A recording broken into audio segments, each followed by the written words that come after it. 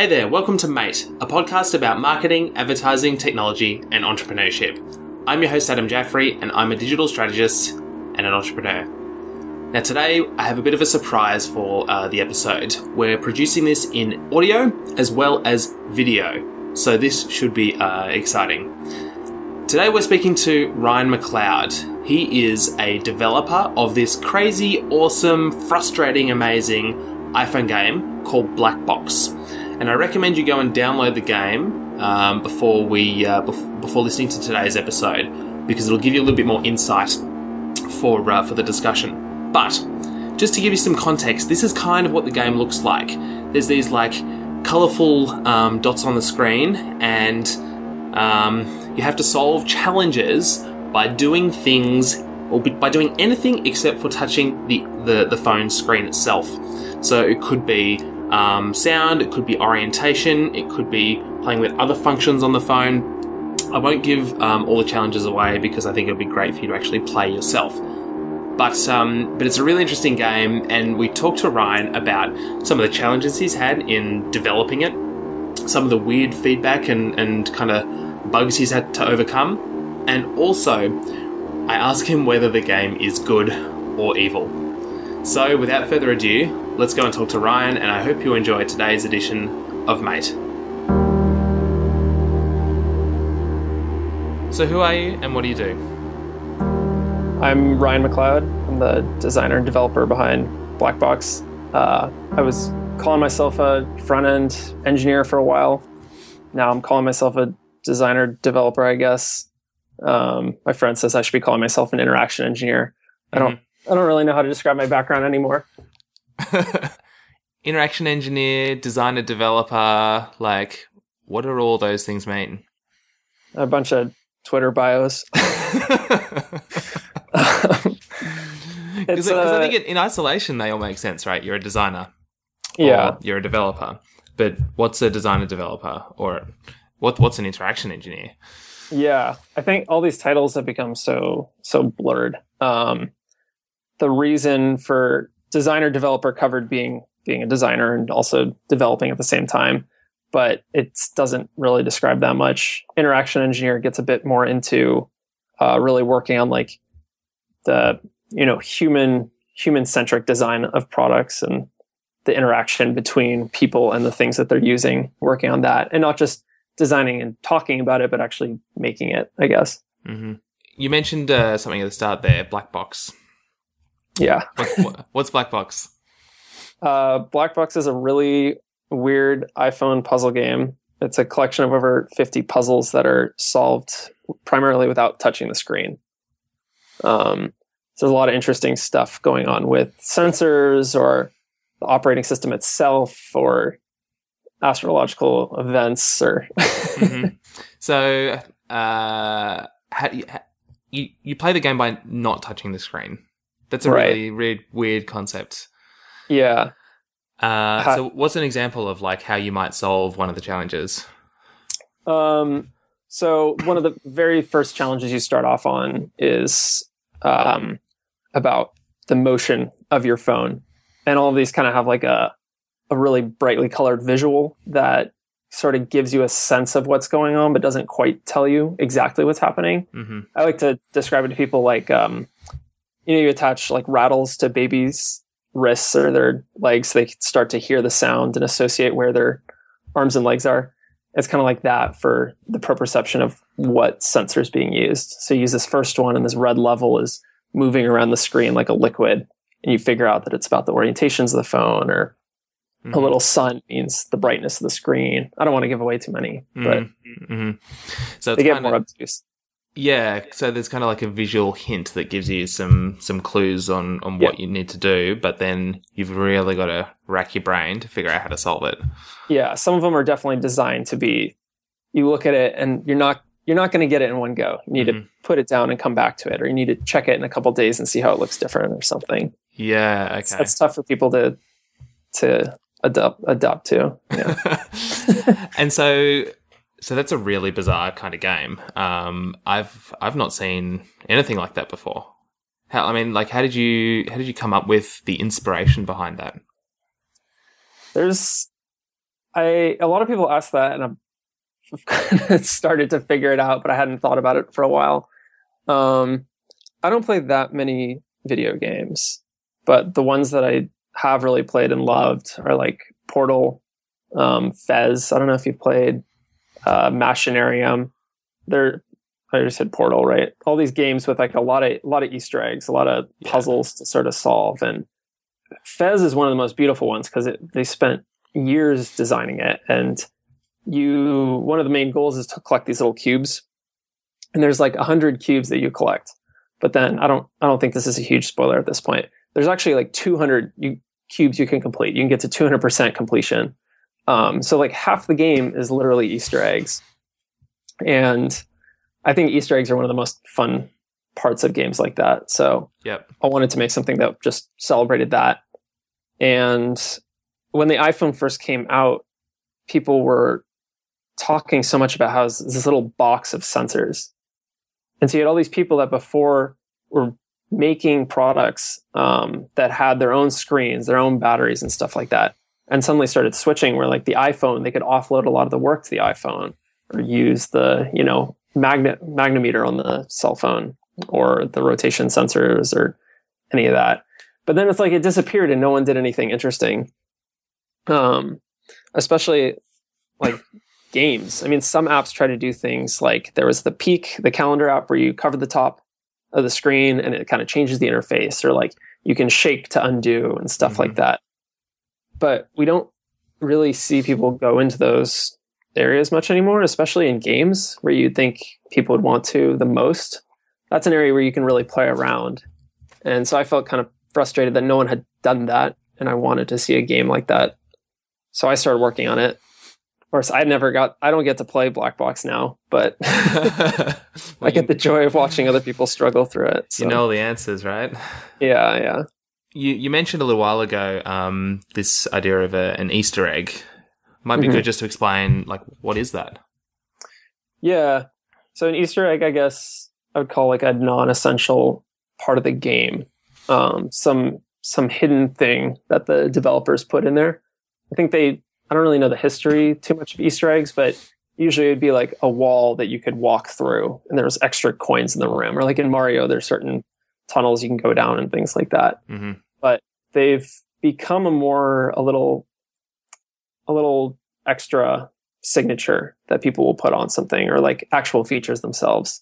A lot of apps now, in the pull to refresh menu will like hide something weird, or I don't know if you've seen the Ookla cat in the speed test app.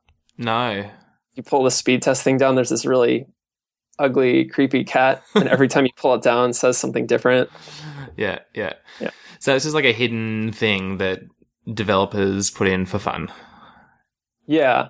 And in Black Box, it drives people to play with the game in new ways. I mean, the challenges already do that, but some of them involve how often you come back to the game, or like how much you messed with the game itself. They're what I call meta challenges. Because the whole game is already Easter eggs. So that every challenge is an Easter egg. But I was going to ask you about that. So you've got these things called meta challenges, which is it's an Easter egg within a game of Easter eggs. It's like an ultra level of Easter egg, right? Super meta, yeah. Which I guess is why you call them meta challenges. But they're really fucking hard. The meta challenges. Like I got one or maybe two of them, and there's like a few I can see. Like if I tap the screen, there's a colored dot there. Yeah. I have no idea. Like literally no clue. Yeah, I feel kind of bad. Do you? But do you though? I mean, there are thousands of people that find them, right? So I often think like I should make it a little easier or a little less obtuse. But then I have someone that sends me a screenshot of them digging around the source code of the website, It's like, all right, like, I had this developer menu that was hidden in the app for a while that I would use or tell people to use to fix things. And then I had, like a dozen people tweet me a picture of it. And I thought I hid it pretty well. Yeah. But, when you put like 500,000 monkeys in a room with typewriters, they hit everything.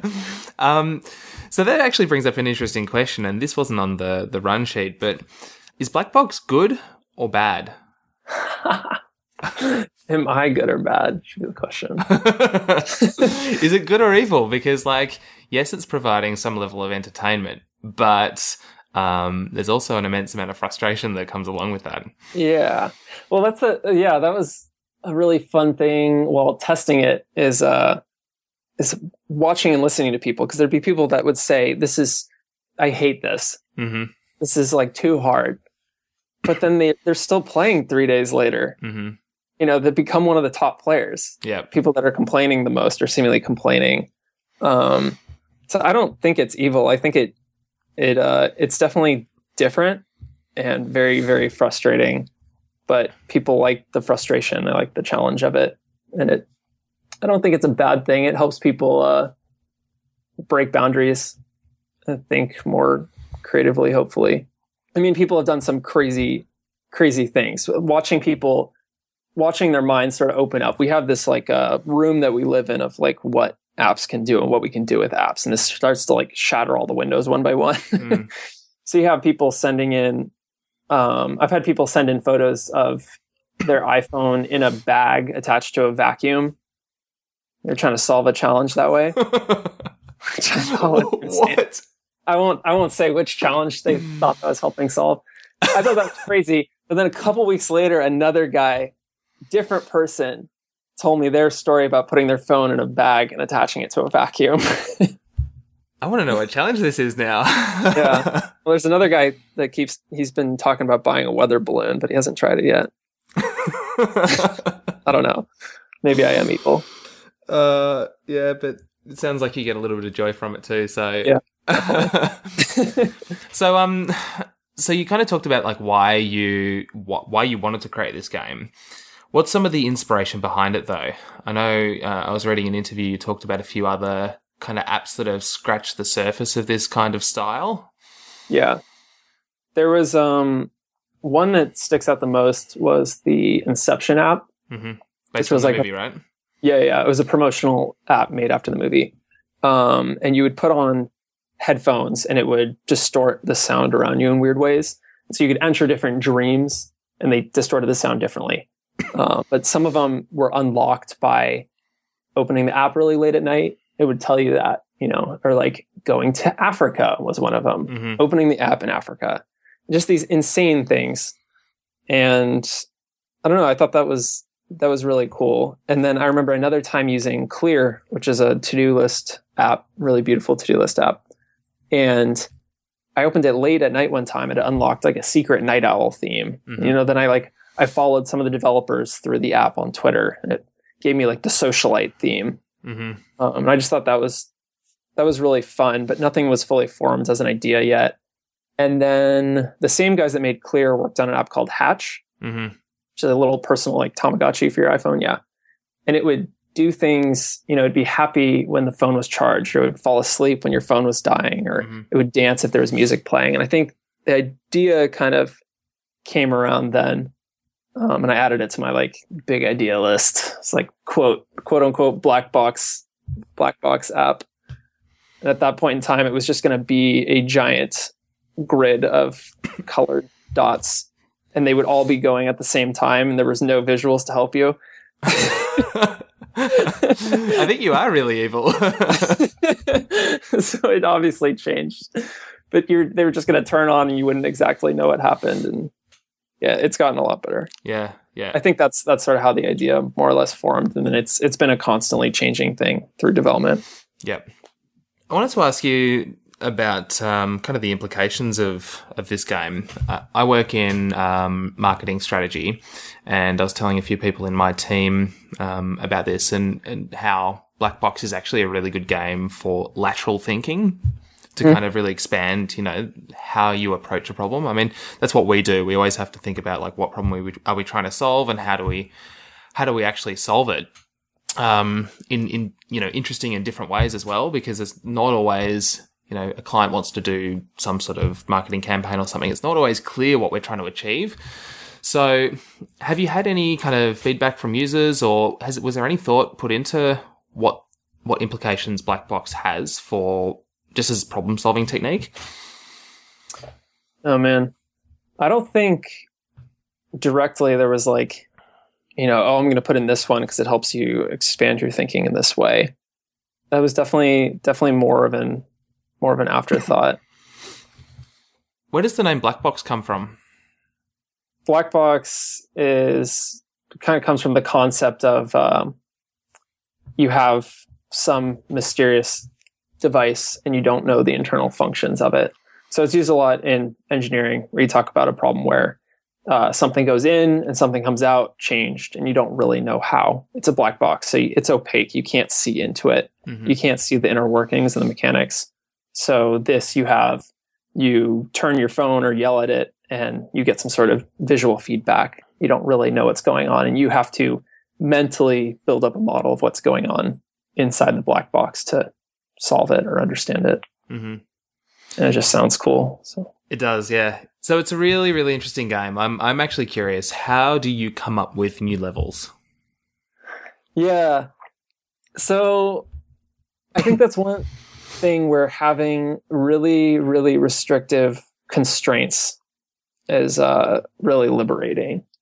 So I have these insane constraints of like, you should be able to solve it by not touching the screen. And then on top of that, the visual, I kind of have like a personal rule that the visual should never be cartoonish or too iconographic.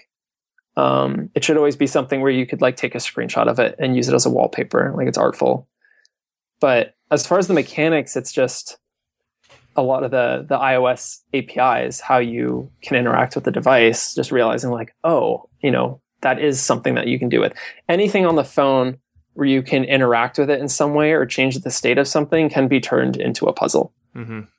I honestly, a lot of them come to me on runs, but I've had a long list. There isn't really a process. They just come up. The hardest part is coming up with the visuals. Yeah, I can imagine, because you want it to feel interesting and enticing, but also hint at how to solve it, but not give too much away. Yeah. And to also keep consistency across the whole game as well, because there's a kind of a visual style that you have. Yeah, there's definitely a certain feel. There was a point in time when I had this really cool, green slime sort of liquid thing for one of the challenges. And it was really cool, but it just didn't fit at all. Yep. The visuals, though, it has to put someone right on the edge of solving it without giving it away. And it's a really, really tough balance. And since everything is so clean and simple, there's like a lot hinges on the animation or just how things move to present sort of joy when it is solved. Mm-hmm. That sort of stuff looks really simple, like, oh, it's just circles, but it can take a lot of time to really get to a point where it feels right. Mm-hmm. What's the hardest challenge you've got in the game? Oh, well, I don't want to spoil it.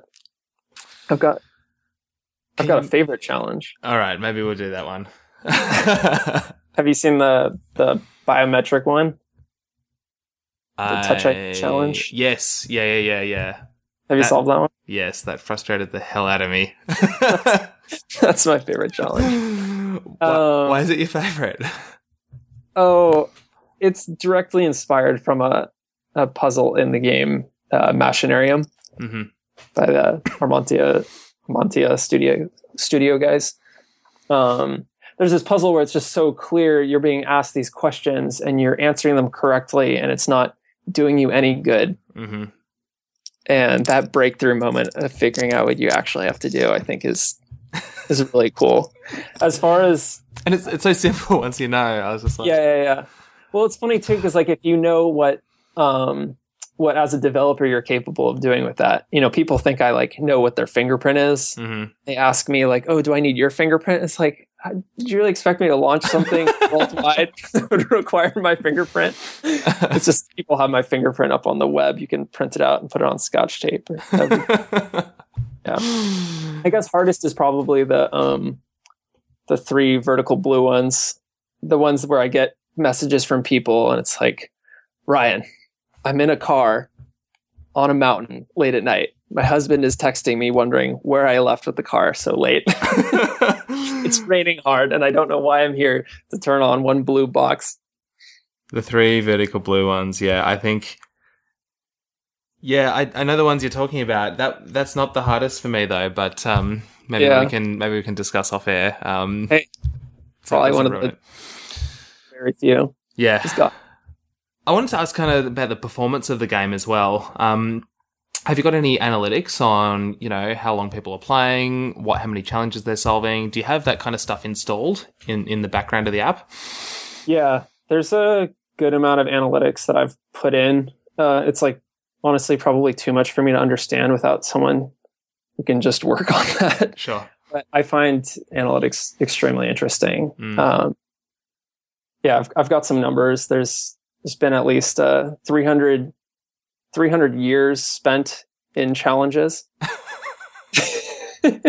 Just a couple human lives, I guess. I feel kind of bad about that. But then again, there's other games that are much bigger wastes of time, in my opinion. Yes. What other numbers are interesting? I'm tracking, when you touch the screen and it sends a ripple across. Mm-hmm. I call those like home light jiggles. Uh-huh. There's people that do that like hundreds of times. I do it a lot because I'm like, I can see there's more stuff there, but I can't get it. How do I? Yeah. There's things too, like when there's a reward for doing that a small amount of times. Mm-hmm. But then you get this idea, you put this idea in people's head that maybe if I do it 1,000 times, there's some gold at the end of the rainbow or something. Is there? The number of people, I don't know. The number of people that have deleted the app and reinstalled it thinking that was a challenge, I'm adding a warning now to say, please don't do that. Like, how many apps have to worry about that as a problem? Yeah, that is a very strange problem to have to solve. I guess, is that good for your iTunes ranking if people are installing the app? I think that's a bad thing.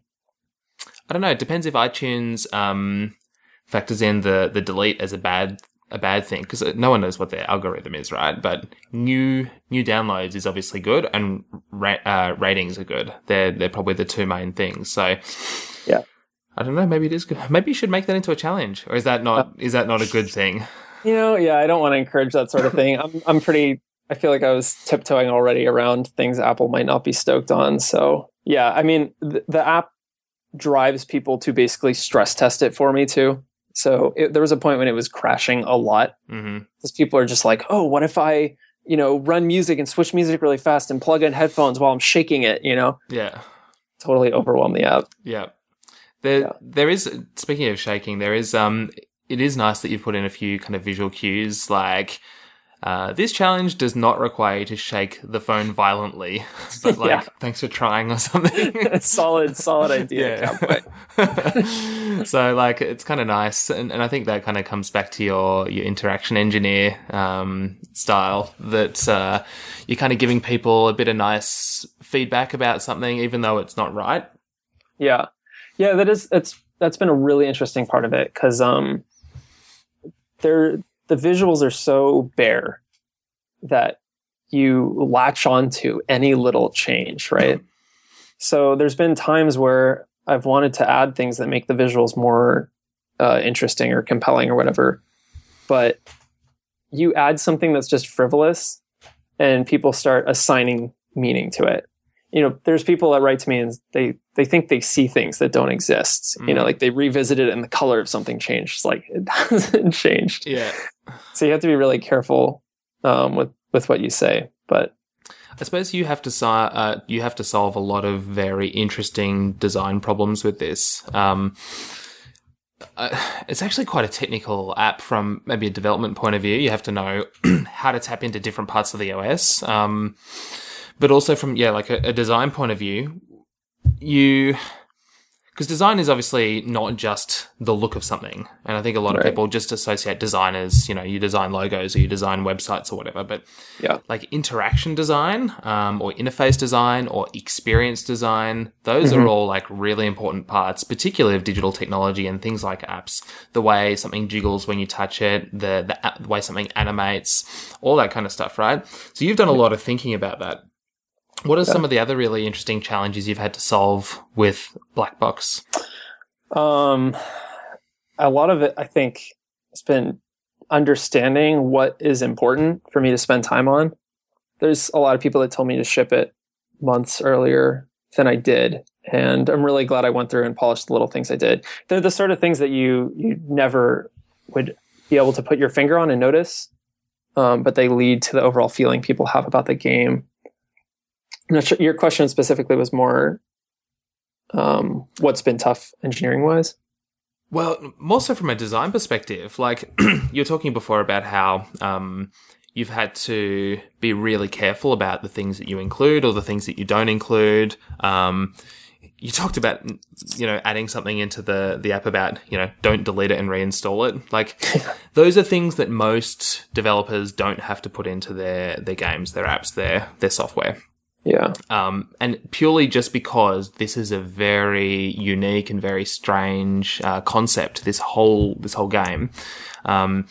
You've got all these really weird scenarios that you have to think about. Yeah, I mean, the whole game is edge cases. Mm-hmm. And if you're familiar, edge case of just like you have the normal way people use things, and then there's the fringe sort of stuff. And this is all operating on the fringe for the most part, which makes testing it really tough. A lot of times I can't even automate the testing. I just have to rely on a checklist of things to go through. But really it was about listening to beta testers, setting up, I had that chat set up in the app for beta testers. So there's this immediate feedback loop of like, I read this hint and I interpreted it this way and did this. And it's just like, whoa, like I would have never thought of doing that, or that could be interpreted that way. Or, so I don't think it was so much like a technical challenge. I mean, obviously it was hard to make all those things, but really listening to people and like putting my ego aside too, and realizing when like someone says that this is how they interpret it and how they did it, it's like that's going to be a lot more people. That's not an off case sort of thing, and listening to everything. Yeah. Okay. Last question about Black Box, and then we're going to kind of shift gears a little bit, but I just wanted to ask, what's the future of the game? Where are you taking it next? Yeah, I've left the edges ragged on purpose. You're referring to on the grid. There's these coloured dots, and it's not a nice clean edge. They're kind of they're going in. It's almost like a spider web sort of. It's all going off in different directions. Yeah. It's a weird Tetris conglomerate. Yeah, so it's intentional. Yeah, it's intentional. Right now there's 55 challenges. And I'm going to go count my dots right after we finish this. You can check on Game Center. Okay. I have 2 more coming out very soon, probably another pack of 7 or 8 coming out after that. I have at least 24 more ideas for challenges, and more just keep coming. It takes a lot of time. It's tough to make them, but I'd like to keep making more challenges as long as I can. It's been a really fun way for me to sort of learn iOS and support myself. So yeah, okay. So that nice segue, by the way. I was going to ask. So what's it? So you develop Black Box alone by yourself, independent developer, independent designer, or designer developer, or interaction engineer. What's that like? How do you do that? Yeah. It's tough, but it's not impossible. It's really hard to not have someone to look to make decisions for you. Mm-hmm. Not that that's something that I was necessarily used to, but it's just, I don't have a lot of people to bounce ideas off of. A lot of times it's like, okay, what color is this going to be? Like, sounds like an easy thing, but I'll agonize over that for a day. Yeah. It's tough. It's a meandering path. I've never really had strict deadlines or like a really good system set up for getting through to-dos. It's just, these are the things that need to happen next. And then, I discovered I want to do this, which can be really tough in software because you get really quagmired in like gold polishing and adding a bunch of feature creep. Mm-hmm. But I sort of just chased a lot of that stuff until a point where I needed to launch it.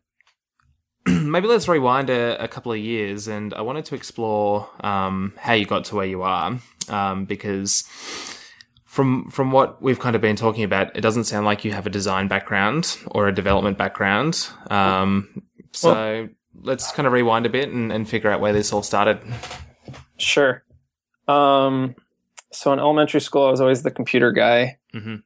Got, called to fix stuff. So I guess we didn't have an IT person. Wait, so you were fixing stuff at school, like the office computers and stuff? Well, there was a time like I was in class and someone called the teacher and said they were looking for the computer guy. And I was like, I don't who? And they're like, they're talking about you. Like, it's like I'm third grade. You like go into the principal, like go fix the printer, Ryan. Yeah. Right. Awesome. Yeah. I don't know. I was interested in design. I was interested in robotics, a bunch of things. But when I applied to schools, it was, check the box for like computer engineering or software engineering. And people, said, oh, you're good at computers, apply for those things. And then when I got into Cal Poly San Luis Obispo, it's a town in between LA and San Francisco. You choose your major before you get there. And so it was like, oh, what did I choose? I chose computer science. All right, that's what I'm doing for the next 4 years. And that did really get like a solid background in software engineering for me. Mm-hmm. But like literally a week or two ago, I realized that I have almost zero passion for computer science as like a field, which like led to a lot of my angst going through school. I think, I didn't want to work on these low level foundational things a lot of times. And I'm really thankful that I did learn them now, but it was because I wanted to work on websites. I wanted to be a front end engineer. I wanted to learn design and stuff like that. Mm-hmm. But there weren't any classes for that. So it was something that I started working on the side, making personal sites and subscribing to design newsletters like Sidebar and just ingesting as much content as I could daily and practicing things during class. And sort of realizing like so many people that I would talk to were in these had formal design backgrounds, and realizing that really isn't necessary if you're willing to put in the time and the patience. Like it takes years, but I think I had a kind of an eye of like things that I liked, and I slowly discovered, okay, like why do I like that? Okay, it's because this mechanic, can I replicate that? And then like reading about, oh, that's the term for that. And it's just something that develops over time. Yep. So computer science, just to kind of explain this a bit more, is that like the back-end engineering and kind of like servers and like architecture of like that kind of thing? Yeah, it's kind of weird. Computer science is like a old term from when computer science was much more about math, right? Now computer science is more the back end side of things. So it's about the algorithms, it's about speed, complexity, and it's not so much about learning a bunch of different programming languages. It's about, getting really deep into one and really understanding how computers work on the software side of things. And I think the general attitude is with like a computer science degree, you generally go out and work in software, but you have this solid base and you learn those things that go on top. It's like we're not learning how to build websites or anything like that. Mm-hmm. That's more the software engineering side of things. Right. So computer science is more the back end and software engineering is more the front end side of it. Yeah, they overlap. And then you have computer engineering, which gets into a little bit more electrical and hardware. Yeah. Okay. So you studied computer science, but you were really more interested in front end engineering and front end development and front end design. Yeah, because that kind of taps into what you said at the start, this interaction engineer, like how things look and feel, and how you can kind of you can conceive it, but also build it. Yeah. It's a really cool thing to be able to do. I think I realized early on I really like consumer facing products. Developer tools are really cool, and I'm happy there's people that are stoked to work on them or design CPU architectures and make them faster. But for me, it's like I like being close to the actual thing that people are using. So, but having that as a base and then learning design and then sort of, entrepreneurship is something we pick up and watch. Marketing is something you can pick up and watch. And now you've assembled a skill set for making stuff. Mm-hmm. So what else do you want to solve then? what other problems are on the horizon that you think are broken and want to fix? Yeah. Like we were talking about before, I'm really interested in interfaces, not just digital, but kitchen tools and road signs and stuff like that. It's just, how do we interact with our tools? And so often you can make people's lives better, or actually save lives genuinely, by like how something is designed. I'd really like to work on things that can make the world a better, more empathetic place and all that, which sounds really out there, but I feel like so much of work these days is, making a product to pitch people to buy that they may not necessarily need and stuff like that. There's so much other good that we can do with those sorts of fields. The developer of the most frustrating game in existence, the evil developer Ryan, wants to make his next project about empathy and making the world a better place. I'm learning. I just thought I'd point that out there. When you were telling me about the design of everyday things, road signs, kitchen tools and stuff, that really struck a chord with me. I think I wrote back via email. I was like, fuck yes, this is awesome. I get really frustrated about things in the world that are just really poorly designed. There's a traffic intersection right near where I work, where there's kind of like this light rail, or what we call trams. I don't know if you have trams in Sure. in California, but it's like a light rail where there's like a pedestrian crossing as well as a motor vehicle crossing, all kind of overlapping. And as a pedestrian, you can only go like this kind of really long and difficult way to get to where you want. And everyone, basically everyone, just jaywalks across the road to get to this other part. And I always say the UX of this intersection is horrendous. The user experience of this, oh my God, yeah. There are people we are users of that thing. There is an experience you have with it, and we take the shortcut because the way that some idiot designed it has done a really crappy job. Yeah, I think so much of this, it's like saying things could be designed better. It sounds really pretentious, but it's not. It's about being empathetic towards other human beings. If you design something in a way where you care about other people and you don't just go it's good enough, that could hurt someone, or it can waste a lot of precious time or anything like that. And another way I like to think about it is being a good host, something quality they talk about as I think core value at Airbnb. And if you imagine you're hosting someone, you're trying to think of what their needs are before they're at that point where they need them. And being empathetic to where things could go wrong is often a way to make something a lot better. Mm-hmm. That's going back to your earlier question about black box. A lot of the times how I'm thinking is what sort of pit holes can people fall in? Where are people going to get stuck wasting a lot of time? Or where are people going to get confused? And if as you buff off all those rough edges and those really sharp crags, you end up with something that's well designed, I think. Mm-hmm. Yeah, I like that point about good design is really about empathy.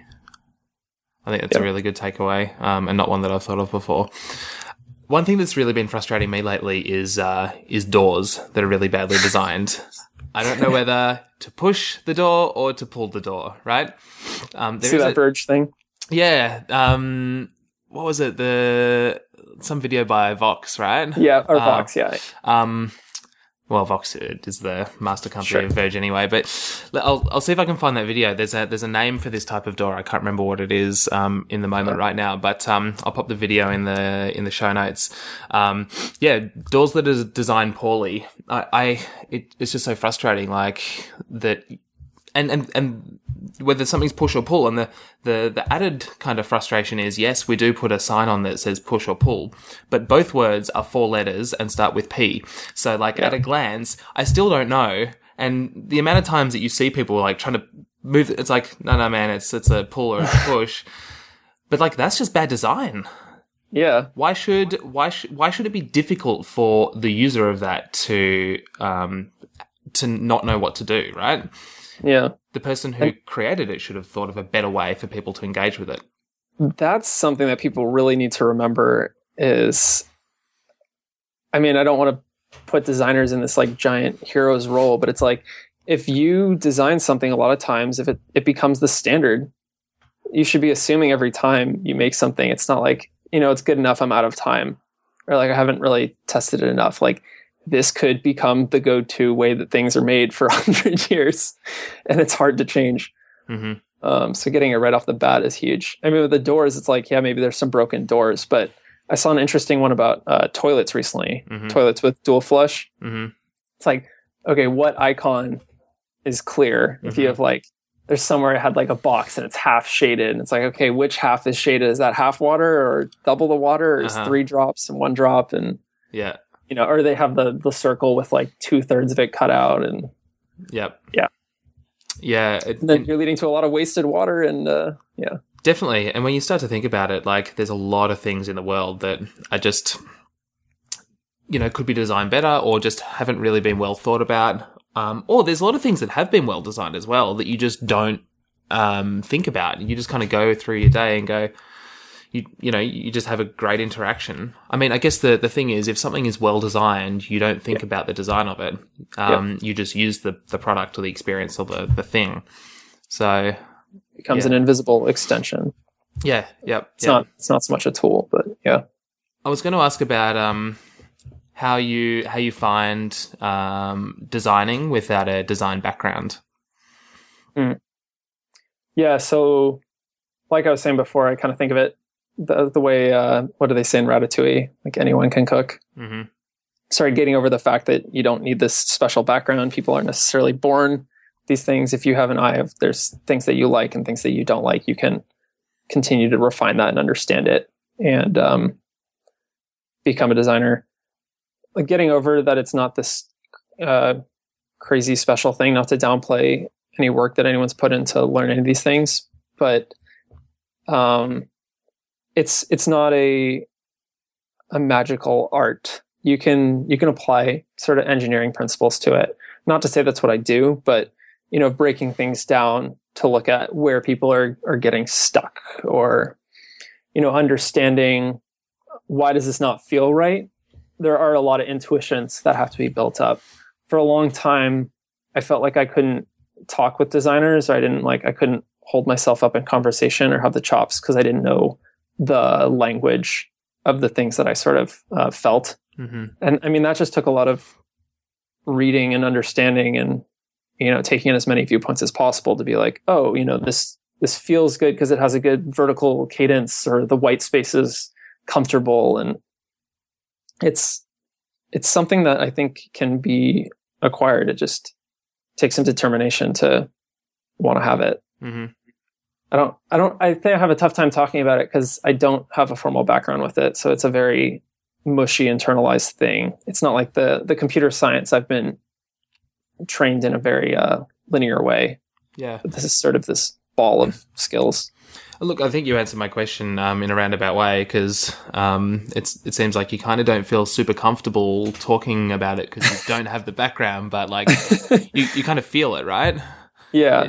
You kind of know when something's not right, and you can problem solve your way, and maybe you can kind of use some of those engineering skills to kind of get to like the mindset, I suppose, to try and figure out what the issue is that you're feeling. So yeah, it's kind of interesting. The last thing I wanted to kind of talk about today, Ryan, is what does the future hold for you, and what do you see yourself doing next? I definitely don't want to be making games forever. This has been like a really great way to learn, and I want to keep working on it. But I definitely need to do something more meaningful in the end. I'd like I was saying before, I'd like to work on something that genuinely improves people's lives. I'm not sure Black Box is doing that right now. Depends how you look at it. Yeah, I'm not totally sure. It's when I got out of school, I knew I wanted to not work at a normal job as if I could make it happen. And so I'm going to continue to try to hold on to that if I can. But I'm getting to a point where it would be nice to work with a team because it's hard to really accomplish anything big by yourself. So I'm keeping an eye on the horizon, but not completely sure. So you're not sure what it is, but it's something. Interaction engineering. Yeah. All right. Speaking of that, the last question I always ask is what is exciting you right now? Yeah, I think I wanted to flip it around to what I'm not excited about right now, which is chatbots. So you're not excited about chatbots? No, I mean, yes and no. It's just it's driving me crazy how excited everyone's getting. It's just you can't go anywhere without seeing articles about it and some new pull apart of how chatbots should work or service. It just reminds me a lot of when, like, the corner smoothie store wanted an iPhone app. Like all these restaurants wanted iPhone apps. And it's like, am I missing something or is there some value here? And then like a couple of years later, Pinterest came out and everyone started copying that UI. And it's like that very spread out scrapboardy thing is great for like fractally discovering things when you're in a mode of exploration, but it's not a way to lay out a blog. It's like chatbots. It's kind of a lot of times a lazy interface to something. It's like a more scalable way to do something. It's a phone tree when you call and have to deal with an automated assistant and you're like smashing zero to talk to a real person. I guess I'm just not convinced that it's the solution to most of these problems. But that said, I do really like some of the conversational interfaces. Like my roommate has a Amazon Echo, and that's really nice to talk to. But I don't think when I'm on REI's website, I want to be asking a robot about backpacks. I think there's a better way to do that.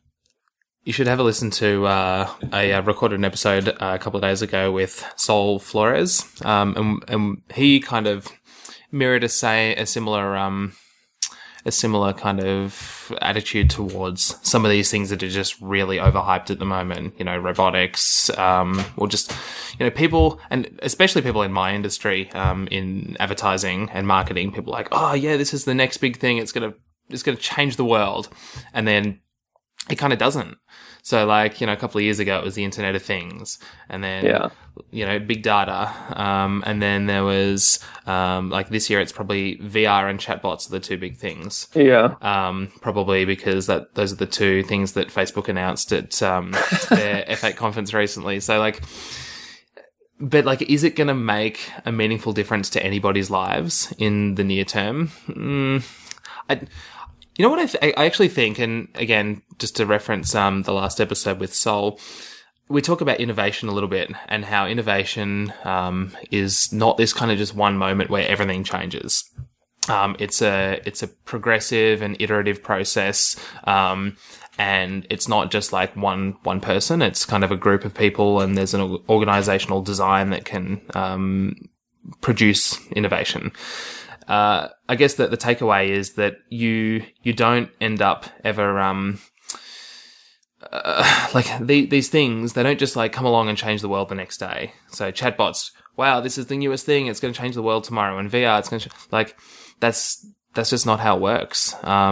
It's going to be iterative, and in hindsight, we'll look back and go, oh wow, like I remember when we didn't have mobile phones or the internet, you had to dial up and you couldn't be on the phone at the same time as the internet.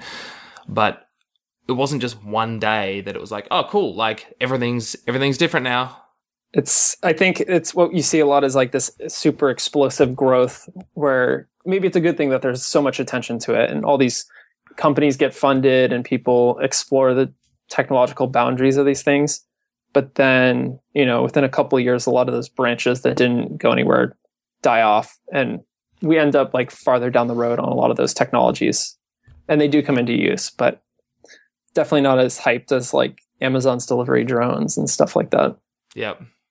Yeah, definitely. But VR is wicked. So you are excited about VR? I am excited about VR. I don't think it's like 3D TV. I just tried it on for the first time recently, and I told you I got to try the Vive in room scale, which was just I genuinely got lost in it for a couple moments, and just it changes the game in so many ways. It's weird. Like it's hard to imagine a bunch of 12-year-olds at home with them on, or like, a family at home strapping them on their faces and leaning back on the couch or whatever. But it's impossible to say, I think, that it's not going to have meaningful impact. I mean, the AR that comes from it, and whatever this other Magic Leap lens thing, what that does could be a little more altering of our future than strapping a giant box on your face. But it's exciting stuff.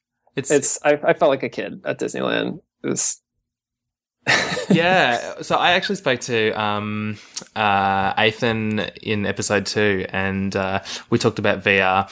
And one of the really interesting things that we kind of, uncovered through that discussion was that virtual reality is a way to experience human empathy. You can put yourself in someone else's shoes or in another situation. So, we were talking earlier in this discussion about empathy. And I think that's maybe some of what is exciting you about that. There is kind of this weird tension, though, from a design perspective with virtual reality. Like, there's this kind of empathetic side to it, and you're able to really immerse yourself in something and actually feel a situation. But so when you're looking through the glasses, you feel that situation, but the process of that beforehand, strapping on a massive piece of glass and goggles to your face, is not very approachable and not very empathetic from a design perspective. Like, the actual product itself is kind of shit, but the experience you get from it is pretty amazing. So there's this weird tension. I guess that's what I was trying to get at, is like, I know this is not the end of this line. But you can feel 100% what we're capable of and where we're going when you try it on, and that's really, really a trip. I think another thing was with the empathy of it. Before I had tried it on, I was a little creeped out that, like, you're gonna have these shooters, and now it's like you're really training to shoot someone or run around a corner and peek out, stuff like that. And it's, all the mom's arguments against Grand Theft Auto and stuff suddenly seem a little more real.